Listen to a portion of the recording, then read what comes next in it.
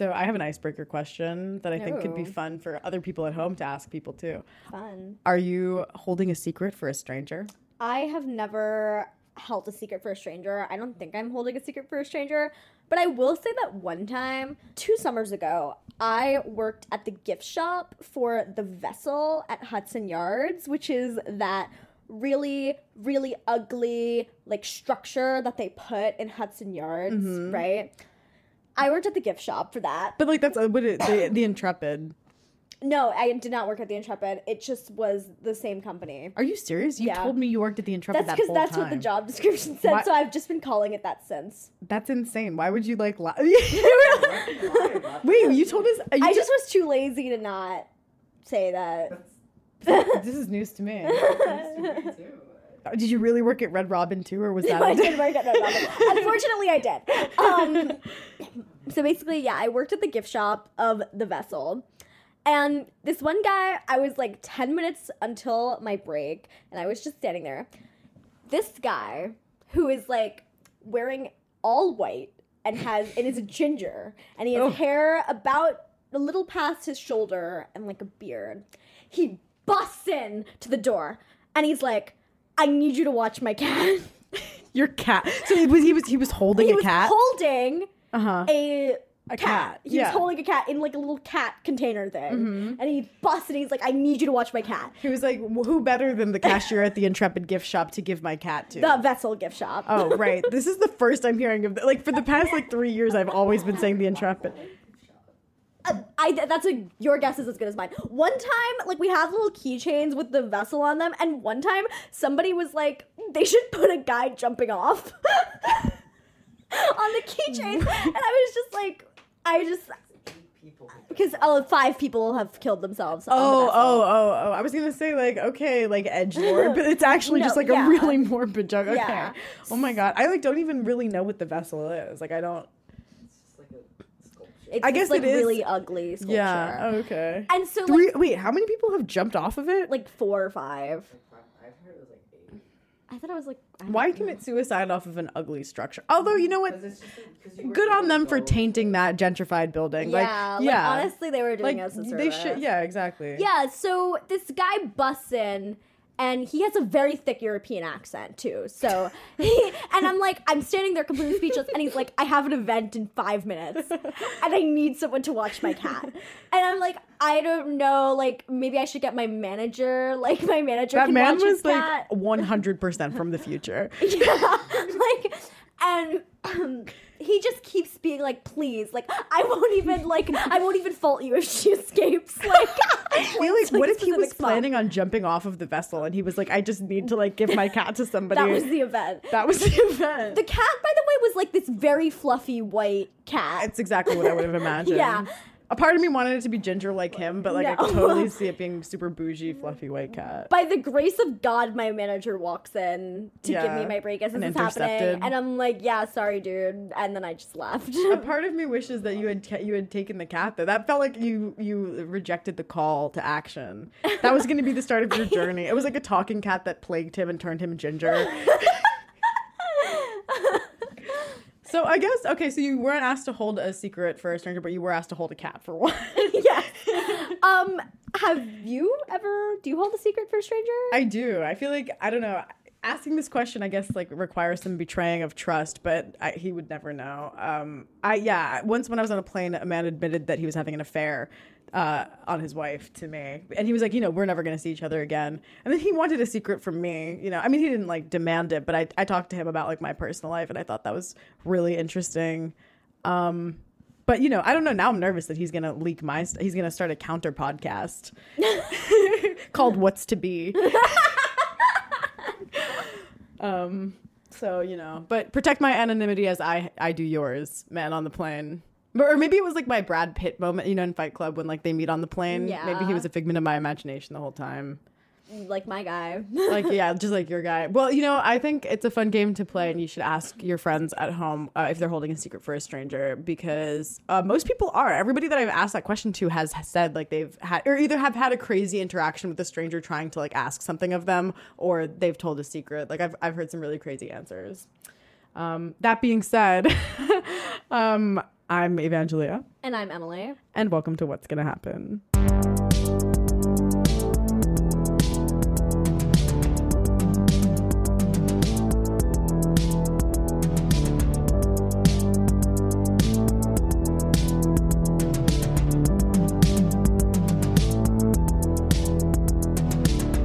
Have you heard about the Cherry Hill Mall? No, what is that?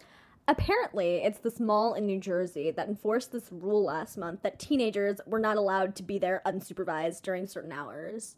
Wow, Zoomies must be sick and tired of being pillaged by high schoolers, huh? I think every store is tired of being ravaged. I mean, that checks out. I never stole, but you used to walk out of Sephora with like 16 Morphe palettes up your ass. I convinced you to try to steal once. I don't want to talk about it, and you were the bad influence. You influenced me to help you steal my parents' car that time when we were 15, too. And both times we got caught, so obviously theft is not my strong suit. I thought we were talking about Cherry Hill Mall. Why are we going over my criminal record right now? You're like, you stole a car, you knocked off a mall. I just think it's so interesting because malls back in the day, like malls were the hangout spot for teenagers. Mm-hmm. I guess that's just because suburbia and like American suburbia does not offer many third locations for young people. It's just kind of crazy that teens are being barred from what used to be one of the only public places that would accept them. And people are not going to malls the way they used to either. So like they should be grateful, the mall, that people want to go. Yeah, the teens are stealing from them. Yeah. At least they're making it look busy. Yeah. Yeah, I can't imagine having like one cool place to go and then being banned from going there without supervision. How are kids supposed to vape in the parking lot if their parents are there? And also, like, it feels insensitive to parents of like low income households who might not be home by the time their kids are free and ready to go out with their friends. That kind of thing is why third locations are so important. So do you want to define like third spaces, third locations for those of whom that do not know? Okay, so a third location is a concept by this sociologist Ray Oldenburg. Basically, it's like your first place is your home. Your second place is work. And so your third place is somewhere you hang out that's neither of those places. A bar is a third place. A restaurant is a third place. A mall is a third place. Yeah, so today we basically want to talk about the decline of third locations in the world. Between the aftermath of COVID regulations, the increase in cost of living in America, and the influx of hostile architecture, existing in a space separate from your home, school, or work is way harder than it used to be. Yeah, during COVID, hours obviously changed. Like, I feel like the idea of a 24-hour establishment used to be way more common. Mm-hmm. I guess the business pressures of COVID, the health risks, and the rise in crime made it a lot harder to, like, open early and close late. But, like, it never really bounced back after things started to clear up. Why do you think that is? Probably because they realized it was cheaper to keep that shit closed. Like, right. Crime is still up and the pandemic isn't completely over. Also, no one is really complaining about it, so these places are like, why are we spending money? Well, we're complaining about it. Well, as we do. I just think it's so disheartening to have to like scavenge for places to just exist. You know, I remember when people were partying in Washington Square Park over summer 2021. Unfortunately. Because like clubs hadn't really reopened all the way, and like the ones that had reopened were even more insanely expensive than before. To be fair, it was a public health hazard. I mean, by that point, people were going back to work. You know, people were expected to share space, be on public transportation, all that. Is any of that any less of a hazard really than occupying like a park together? It's outside. Honestly, good point. Like, I feel like they opened like work and stuff, but kept all the fun places closed. Yeah, I mean, I kind of get it because it's like, you know, mask regulations are easier to enforce at work, but like going to a park should have been as allowed as riding the train. Like, I don't think that the risk would have been any different, you know. And it was kind of cool. It was like all the young people in the city, each corner of the park would have different kinds of music from the speakers people brought in. You know, people from all around were like performing for each other. It felt kind of like a normal summer for once. So are you saying something along the lines of like Wash 2021 was like our Woodstock? Yep, that would be the case, except that no one was profiting from it. So when the city caught on, they made a rule that the park had to close at 10 p.m. every night. So just like, I mean, the idea of Wash having to close is so ridiculous, especially considering that it was like literally a bedroom for so many people in New York. It's just disturbing that when you try to do something as a community to take up space, you know, and like not only that space is taken away, but the people who are disenfranchised lose even more privileges than they thought they had. To some people, our third locations are their first locations. I mean, yeah, I saw that up close that summer. Remember when I accidentally harbored a runaway?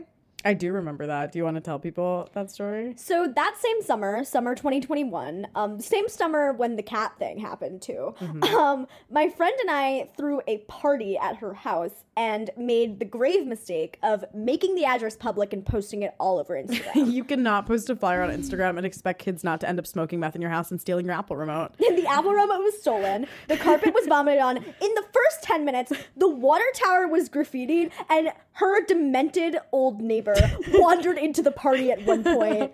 Everyone thought it was a ghost. Yes. I thought it was a ghost, but I was like chill with it.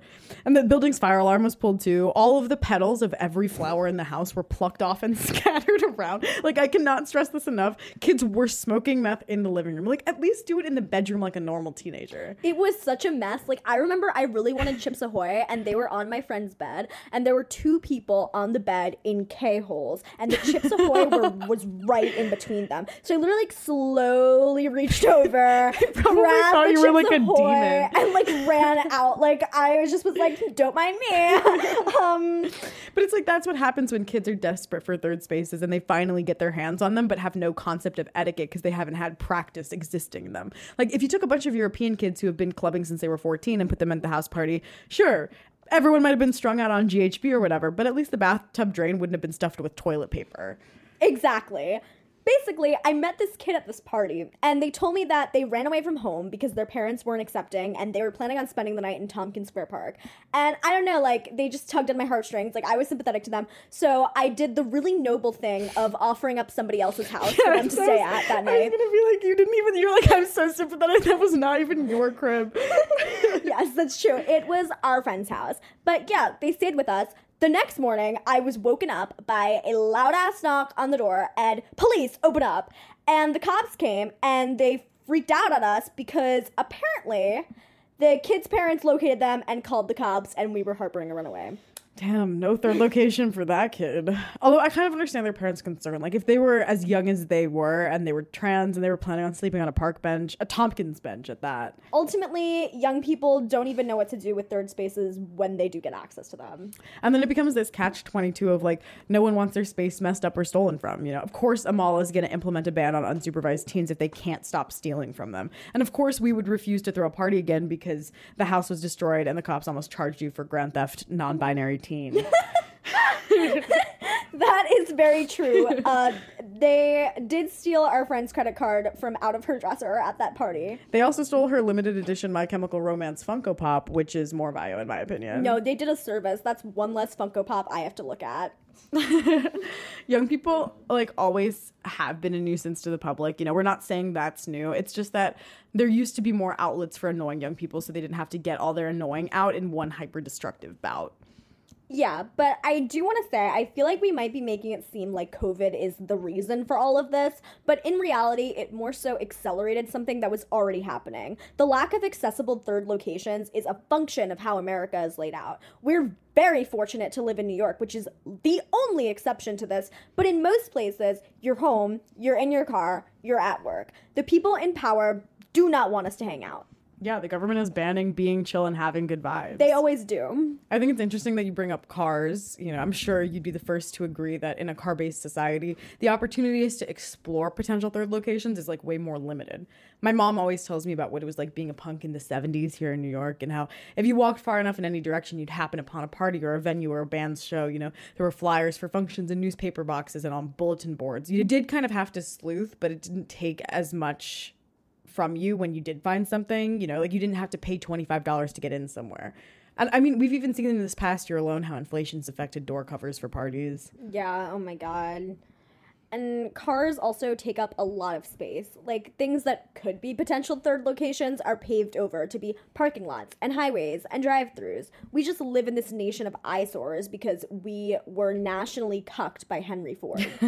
Exactly. And it's the same idea with hostile architecture. Everywhere you see benches with the seat removed because they're limiting seating without those little borders to prevent people from laying down on them, or spikes in corners so people can't post up there. You know, even fire hydrants have points on them in many places so that people don't like rest on them. It's like they're not only displacing homeless people, they're also limiting free outdoor seating for everyone. Like, old people are always like, kids don't ever just play outside anymore. Like, yeah, look at the outside that you created. Do you know who Jane Jacobs is? I think I do, but if you want to... Jane Jacobs was a writer who wrote books about urban planning and development, and she is what you would consider an urbanist. What was that? What did she call herself that you liked? An urban naturalist? Yeah, something like that, an urban naturalist. Basically, she loved cities and was very against urban sprawl and heating cities to cars. She just developed ideas about like what a good city is and how there's systems of their own that can operate in a variety of ways. City girl behavior. Yeah, she is a huge reason why New York isn't more car dependent.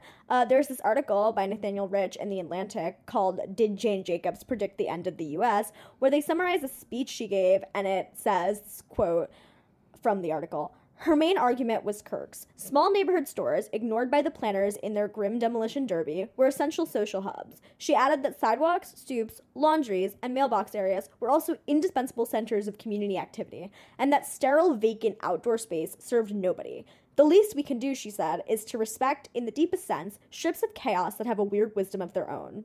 She's so smart. I love that. And it is inherently racist, like what's happening, because those strips of chaos that she's talking about were sometimes the only safe space working class people, many of whom were people of color, are able to congregate peacefully. You know, community-oriented leisure time outdoors has been a staple of city-based people of color forever. And white people oftentimes feel threatened by that sense of community, I think because their own internalized fear that large unified groups of POC are going to take revenge on them or something. You know, I mean, the whole Karen thing is usually white women trying to push POC out of spaces that are for everybody by victimizing themselves. Yeah, I mean, there's also that thing that a lot of the areas of cities that were paved over for highways were areas that had a lot of people of color living in them. Totally. And it's just like all of these highways and hostile architecture and all of the stuff is why it just feels illegal for people to exist in America. Like, it's disgusting how people are pushed out by hostile architecture. Like, the other day, Gia and I were out waiting to check out an apartment, and we were waiting on the sidewalk, and Gia was like, "Is this illegal? Like, I feel like we're doing something wrong." Well, like, why? She felt like you guys were loitering? Exactly. Oh, yeah. I mean, I get that. I live in a building with mostly old people, and whenever I'm in the stairwell or in the park attached to the building or anything, there's always older women who are convinced that I don't belong here. Like, I don't know why, but I've had multiple people literally scream at me for loitering in my own building, like yell at me and call me names like I need to leave. The isolation promotes that kind of like paranoia and suspicion. Yeah, the less you're exposed to other people, the less tolerant you are when you see them. That's exactly why like traditionalist types are attracted to rural areas and not cities as much. Like the article from The Atlantic that I mentioned earlier also says that, and I quote, "Jacobs likely encountered Henry Pirren's medieval cities, their origins, and the revival of trade, which explained how cities promoted democratic values and which she cited frequently throughout her career," end quote. Everyone add that to your Kindle, Henry Pirren's medieval cities. I literally am going to. Yeah. Kindle? Yeah, you on your Kindle or your preferred brand of e-reader. Go to a library. That's a third space. Boom. Your neighborhood's been getting gentrified heavy in the past however many years. Yeah, I mean, it's insane to live in a place for over 20 years and just watch it transform into this weird glass kingdom. Like, there used to still be prostitutes on my avenue when I was a kid. There used to be more family-owned restaurants and markets and barbershops, hardware and jewelry stores, like, you know, those small businesses. The bar across from my house, like, had invited local graffiti artists to make a collaborative mural that was always evolving with, like, new stickers and tags. Like, it was just, it felt way more like a community. But ever since, like, everything started getting bought out, you know, like, even that bar got bought out and they painted over it gray and just like moved on, you know, or like they built one of the most expensive private schools in New York, or even in the country, I think, a block away from the projects, like right next to my house, and refused to fill the quota that they promised of kids that would come to the school from those projects. So a certain number of kids from the projects were supposed to go there for free? Yeah, and they don't honor that quota. Like, I mean, last I heard, there's a documentary about it. I don't want to dox myself by naming names, but, like, you could probably find out what I'm talking about. You know, but, yeah, they blocked the view of the river from all the government buildings on the avenue with those huge new skyscrapers. And, like, even visual space is being revoked from people. Investors tried to buy out the buildings that I live in and turn them into condos, but since it's government buildings, like, they didn't end up pulling through. I mean, I will say that as a white woman from the Upper East Side, I have never been pushed out of my neighborhood, but I do see gentrification in places that you would never even believe. Yeah, I mean, I saw Brownsville apartments going for $3,000 on Zillow in Brownsville. They are going to gentrify every single neighborhood in New York with train access. They need to stop manifesting motherfucking destiny, because I'm not good with the grand scale change for the worse, like just in general, personally. I mean, they're about to tear down an entire block of buildings that's been across the street from me my whole life to build up this new commercial building. It's got a public tennis, the block itself has a public tennis court, a small dry cleaners, a taco place that's been there since I was little, and the most ghetto McDonald's known to man. Wasn't there like a dead body in front of your McDonald's for days? Many times, and phlegm in the food often, and it always smelled like wet paper towel. But it was the McDonald's I rolled my first joint in when I was 14, and it was the McDonald's my grandma took me to before she started dying. And like it was a community, definitely a community's place, even if it was like kind of nasty and not kept well. Like, and I know it's like counterintuitive because it is like a McDonald's, like it's a huge capitalist place, but just like the fact that it existed where it did and it served as a safe space for the people in my neighborhood, like that. I still consider that like a third space that is now being... Yeah, that McDonald's was a staple of your neighborhood. Yeah, literally a haunted house. But every night I've gone to bed since they've taken it down, and I've thought about it. I've shed a tear. You know, I mean, I've had a lot of grief in my life recently, and I think I've been thinking a lot about death and how when people die, you don't just lose them. A lot of the time you lose the space they once occupied. And like, you know, I'm kind of thinking about that happening alongside the removal of all of these spaces that I'm so familiar with. And it's just scary to have like less safe spaces when accessible spaces are limited in general. Yeah, I mean, like, we associate these spaces with certain times in our lives, so seeing establishments just get pushed out is really sad sometimes. Yeah, it feels personal. Being an adult in New York feels like 40%, like, just walking around and being like, oh, this place used to be that place. Yeah, and as time goes by, it's like the places they become seem to get more and more unrelatable, like hipster food places and banks and stuff. That's all of Brooklyn now. It's just hipster food places and banks. All those places with like bright neon lights and like fake flowers and fake grass that are all like positioned to be Instagrammable. Yeah, things that like aren't conventionally atmospheric and even seem kind of tacky in real life but show up better on camera than like real things. Or even those pop-up places like the Pizza Museum or the Ice Cream Museum or all those like immersive color shows that are just projectors. They're just projectors. My girlfriend went to one of those on our anniversary called The Life of a Neuron, which like projected into the entire room, like the like projected images of a neuron, like, and they showed the neuron aging and dying too and falling apart. It was very scary. And this place literally, and I cannot make this up, advertised itself as existing at the intersection of art and technology. Naturally. I was sufficiently freaked out. Like, I got scared.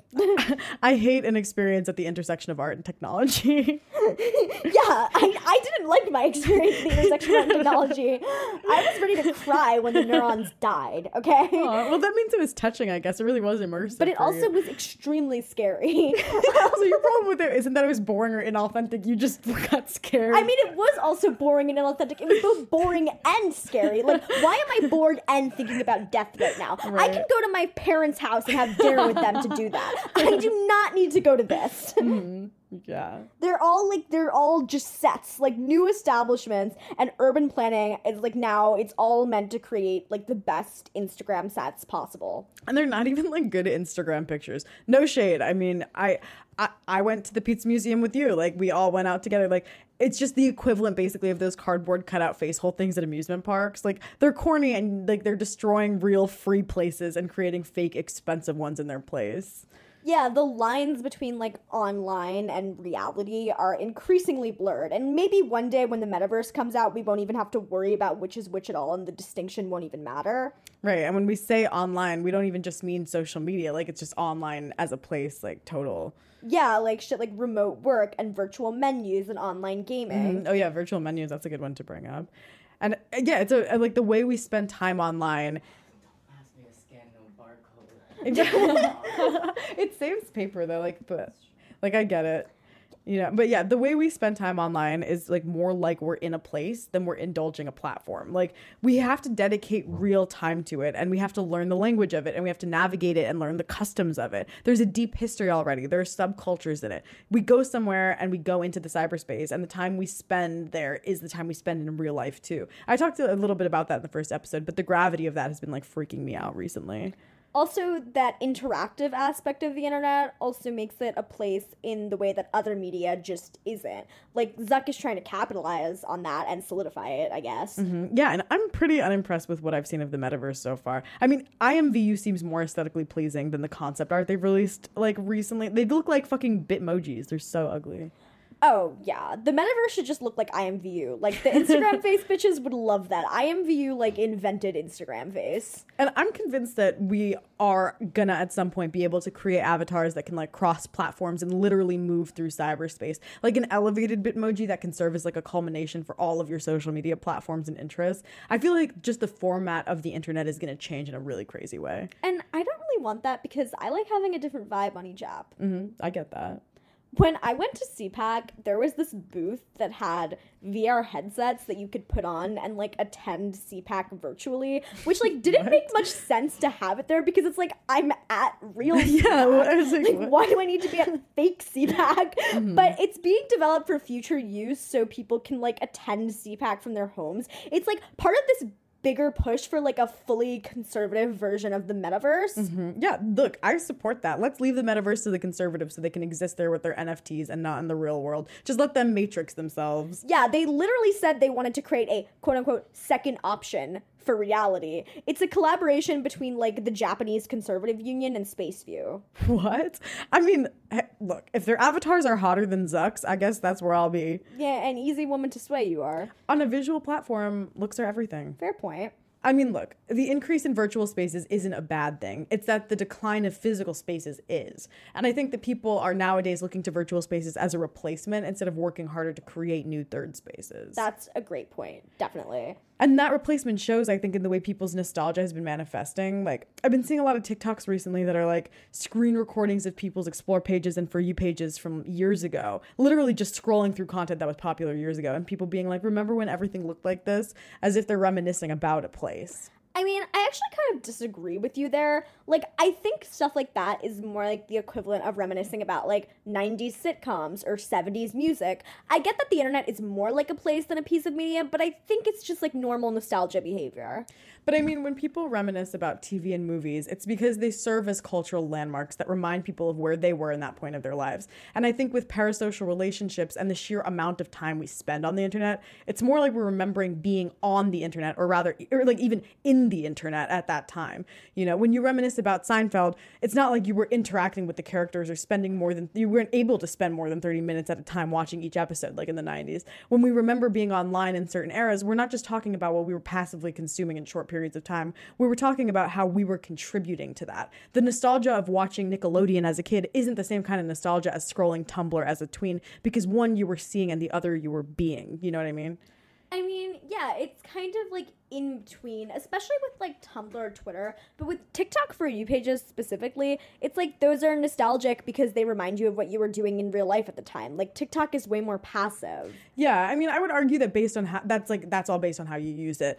You know, I think the nostalgia for any media you contribute to is going to blur the lines between a memory of existing in a space versus the memory of passively consuming, because it's not just that you're reminded by like the videos that you're watching on TikTok of what you were doing outside of TikTok. You might instead be reminded of like who you were on the internet at that time. Those are memories of your internet identity. And even though that is more passive than your quote unquote real life memories, it's still more active than like nostalgia from watching TV or something. Yeah, I mean, I agree. It's like an in-between. Mm-hmm. I saw this tweet by the user @MissPlacenta on Twitter, which I like that username. That was basically like, the thing about romanticizing sitcom friend group hangouts is that they don't exist anymore. The epicenter of friendship is no longer physical. It's in your group chat called Cunty Little Babies or something like that. And like, I like that tweet because like, I mean, for us, that's not 100% true. Everyone is always at my house or Ash's house or somewhere. But or in our group chat, 9/11 firefighters support group. That's true. Yeah, I know that tweet kind of read us. Yeah.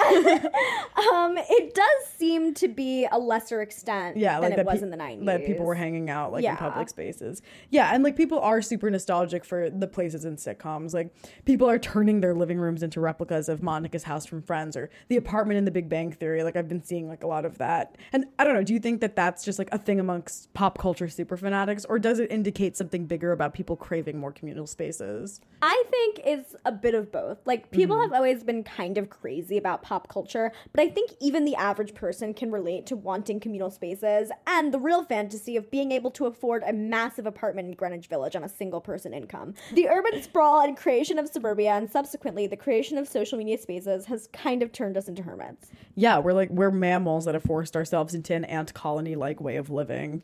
Right, and like you hear people reminisce about college so much and how it was like the best time of their lives, but I think what they're really nostalgic for is that a college campus is a walkable city. It's also why New York is so attractive to people.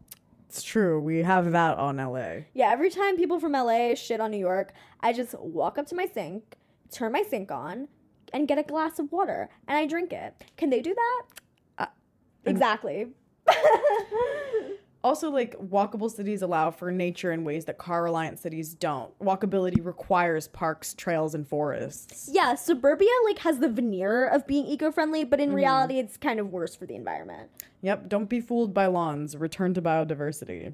With cities, it's like, yes, you have this central area with a shit ton of pollution, but they're smaller areas of pollution than these huge sprawls of suburbia with, like, thousands upon thousands of cars just emitting carbon dioxide and fucking fumes into the air. Like, suburbia paves over way more land. The cars emit way more greenhouse gases. Yeah, and according to the article, Is It More Sustainable to Live in a City or Suburbs by Rose Morrison, quote, "The city is more densely compacted, therefore it takes less energy and resources to power buildings, which reduces total greenhouse gas emissions. On the other hand, suburban areas are larger with more spacious homes. Many city residents don't have lawns, so they conserve water and reduce the use of pesticides." So, take with that what you will. Boom. Did you guys know that LA's air pollution is the worst in the entire country according to the American Lung Association?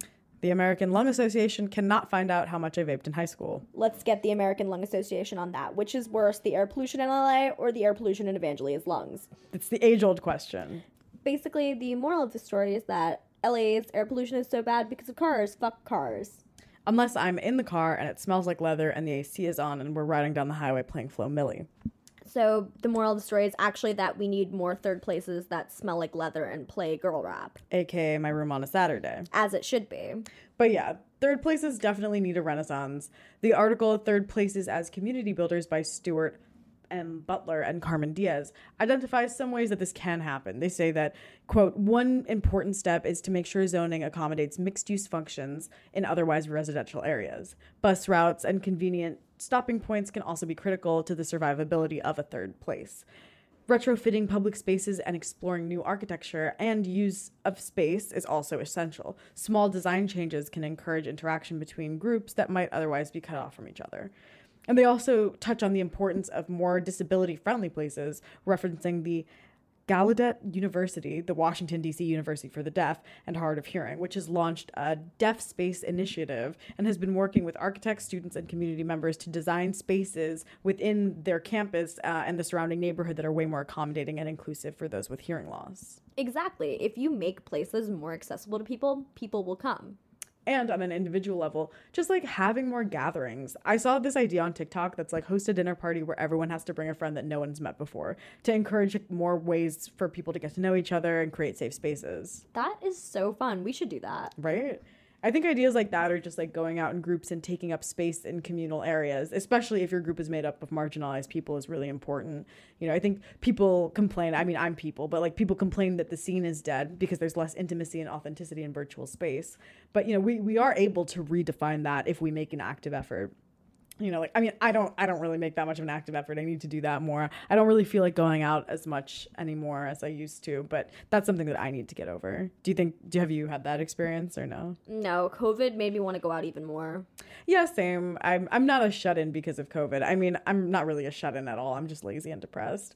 A lot of people are more agoraphobic than ever, though. Like, I've seen a lot of women our age talk about how they haven't left their house in months, and the idea of facing the outside world is too draining or intimidating. COVID has made a lot of people like really agoraphobic. People kind of realize that they don't have to go outside with delivery services and all that. And I understand that.